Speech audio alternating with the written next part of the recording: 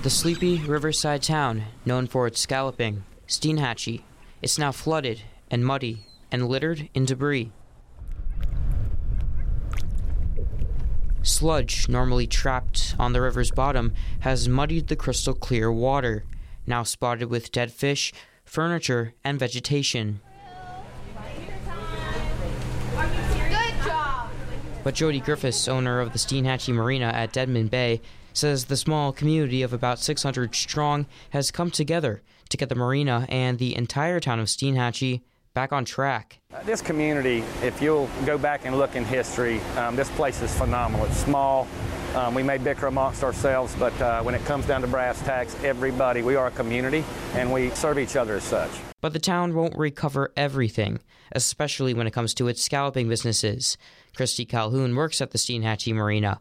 She says scalloping is the focal point of the town's economy. It's more tourists that come in, and it's huge. It's our biggest revenue generator for the area. Crystal Pesic owns Crystal Sea Charters in Steinhatchee and is vice president of the Steinhatchee Chamber of Commerce. She says Hurricane Idalia ruined the town's largest event of scallop season. Scallop season started here June 15th, and it runs through Labor Day weekend.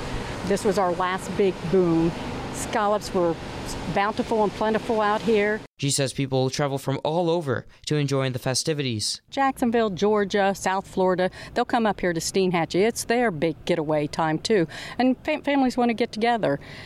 And now they're going to look at this hurricane, who's going to want to come here, but maybe they'll come and help clean up. Idalia drove in about 7 feet of storm surge into Steinhatchee. Pesic says scalloping is now impossible. With the hurricane, when it came through, it churned up all the water. You see all the mud and sludge that is everywhere here? The same thing happened out there. The visibility is going to be very poor, and you're not going to be able to see the scallops. You know, because when you're scalloping, you're floating, you got snorkel masks, you're floating in clear water, and it's going to be so churned up you won't be able to see. Calhoun says it's not just the scalloping charters that are affected. We had a huge sale, which brings in a lot. The last big sale that we did in one day, we did $19,000.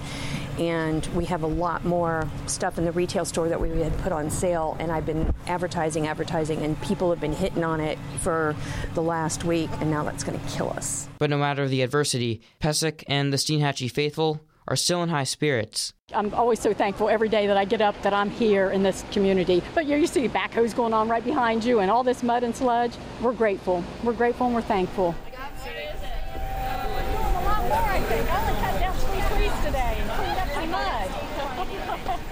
For Captain Griffiths and the Steinhatchee Marina, there's a lot of work to be done. Our kitchen and our bait house is going to take some time. We lost a lot of equipment. Some of this equipment's back ordered, so we're going to be down for a while. Retail will maintain. That's our bread and butter right now. But as far as the bar and kitchen, it's going to be a little while. And it's a long road ahead for Pesic and her scalloping business. I readjust my boat. I take all the scallop gear off. I'll have time to clean my boat. I'll have time to get all my fishing gear together. So in a way, you have time to prep for the next season of what you're going to be doing. And basically, we're going to be cleaning up the marina. We got a lot of sludge to move out of here and debris to get ready for that. She predicts her business won't be up and running again for a couple of months.